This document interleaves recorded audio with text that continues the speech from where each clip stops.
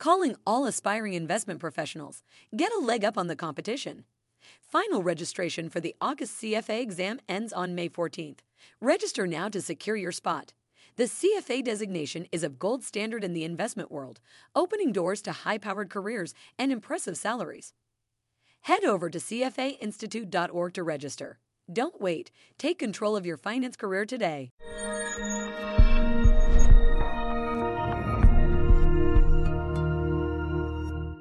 Hello and welcome to this episode of Take 15, coming to you from the annual conference in Hong Kong. I'm Lauren Foster, Content Director with CFA Institute, and joining me today is Oscar Onyema. Oscar is Chief Executive of the Nigerian Stock Exchange and a member of the National Council. Welcome, Oscar. Thank you very much. Thank you so much for being here. Yeah. So Nigeria, it's the largest economy in Africa, the 24th largest in the world. The country is buzzing with creative energy, but it continues to wrestle with challenges of corruption, infrastructure, security. So there's both good news and bad news coming out of your country. But being an optimist, we're going to start with the positive news. So what's currently going in Nigeria's favor? A lot of things are going in Nigeria's favor. Crude oil prices are making a strong rebound. And, the supply, Nigeria is now back to about 1.8 million barrels a day of production from a low of about 1.2. So a combination of those two means that our foreign earnings has increased significantly from 2016, 2015 numbers. And so reserves are also improving. We now have about $46.6 billion in reserves from a low of about 23 just 15 months ago. So from a purely financial perspective, country is doing better. We're now in a recovery mode, coming out of the commodity price shocks that we witnessed and coming out of a recession. So we're in a recovery growth phase right now, and those are all good. From a stock market perspective, since I run a stock exchange, the stock market has recovered. Indeed, last year we had a return, our benchmark index, 42%. And in certain sectors, like the banking sector, the return was as high as 70%. Inflation numbers are going down through a concerted effort from the monetary authorities and the government to better balance our debt portfolio. And so yields are coming down, and so it's easier for corporates to access the capital markets from a fixed income perspective. And we hope that very soon we'll be down to single-digit inflation rates. So those are positives that are going on from a macro perspective. So let's touch a little bit on the business environment. Nigeria rose 24 places in the World Bank's Ease of Doing Business 2018 index. So it now ranks 145 out of 190. So what a difference a year makes. What changed? Well, the government set up a presidential committee on ease of doing business. We took very strategic and measured efforts at addressing some of the shortfalls. So if you look at the World Bank ease of doing business, they look at a number of things. Ease of moving people across borders, ease of moving goods and services across borders, how easy is it to register a company, and the list goes on and on. So we targeted those areas and extracted improvements, process improvement, automation in certain cases that has made it easier for people to come in. So today you can get visa on arrival in Nigeria, for example, or even register a company through the internet. These are things that we couldn't do just a couple years ago. So the improvement has been dramatic, and we hope that we sustain the momentum in the positive direction. So all good investors need to weigh risks versus opportunities. And in fact, in your presentation, you posed, I guess, a rhetorical question: Nigeria on the precipice of greatness? I guess question mark. So, what are some of the key challenges that Nigeria faces? I think a major challenge is execution. We've always had good plans. We haven't quite executed properly. And so with the new plan, the Economic Recovery and Growth Plan, the challenge is going to be how well we execute. And I believe that if we're able to execute properly, we will not be asking the question. We will be saying, yes, you've achieved it. So one of the questions I noticed from your session that got most of the likes was asking you to please comment on the level of corruption in Nigeria, and specifically, what is the government doing to mitigate corruption?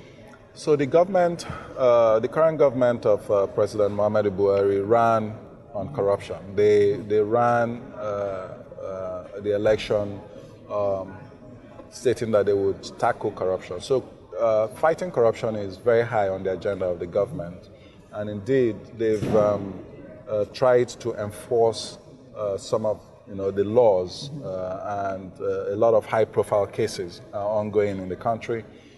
They've consolidated the treasury account into one, so we now have this treasury single account, which has eliminated a number of leakages. They've continued the automation of the payroll systems, so issues such as ghost workers and the rest have been eliminated.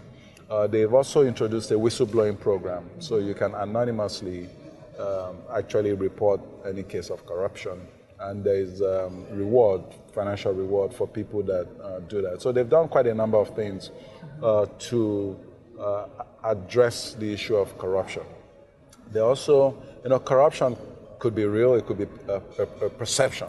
So they're also trying to attack the perception of Nigeria being a very corrupt country by engaging in appropriate social engineering, if you will, of engaging people and making them understand that it takes two. Somebody must be giving the bribe and somebody must be receiving. So the less you give, the better it is for the society. And so there's a lot of positives, a lot of things that have happened in that space. There still remains a lot of work to be done, to completely remove that question of corruption. You talk about Nigeria being in the fourth industrial revolution. What do you mean by that, and what does that mean for the Nigerian Stock Exchange? Let me rephrase that. So the globe is in the fourth industrial revolution. And I believe that provides an opportunity for Nigeria to participate, whereas we missed the first, second, third industrial revolutions.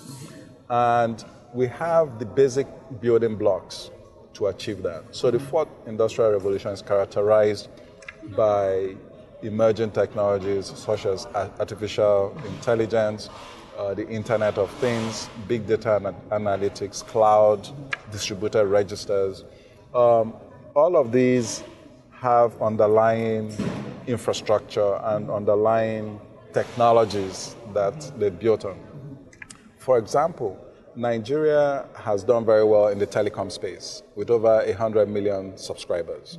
And so it's a lot easier to connect, and it's a lot easier to interact with people and really understand what they need and what they want and what would drive growth.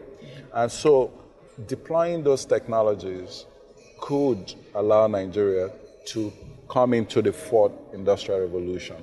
And indeed, if you look at our banking system, for example, where we're already deploying mobile banking, we're already deploying instant banking, we have artificial intelligence being deployed in the banking space.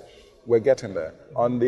For us at the Nigerian Stock Exchange, what it means is that we must completely digitize. We're already an electronic market.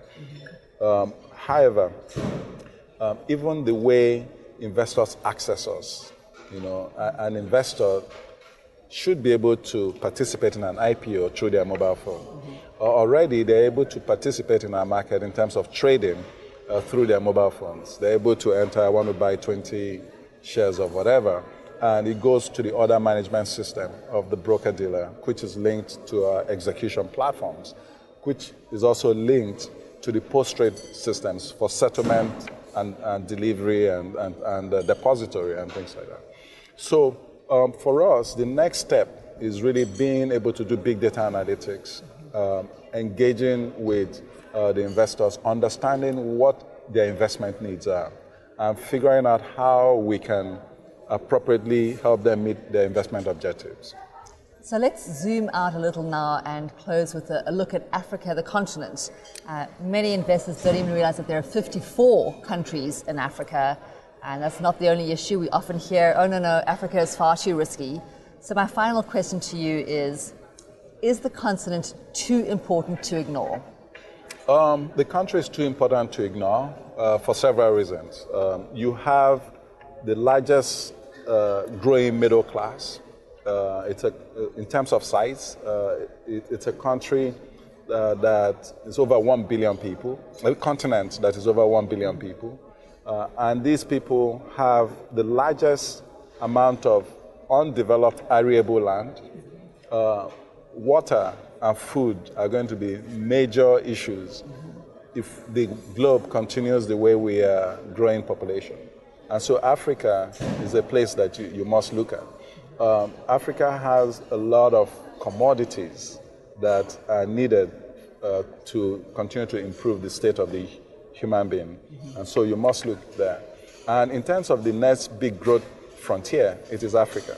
So if you're looking at basic industries, if you're looking at addressing the basic challenges and extracting value in terms of profitability, then you have to be looking at Africa.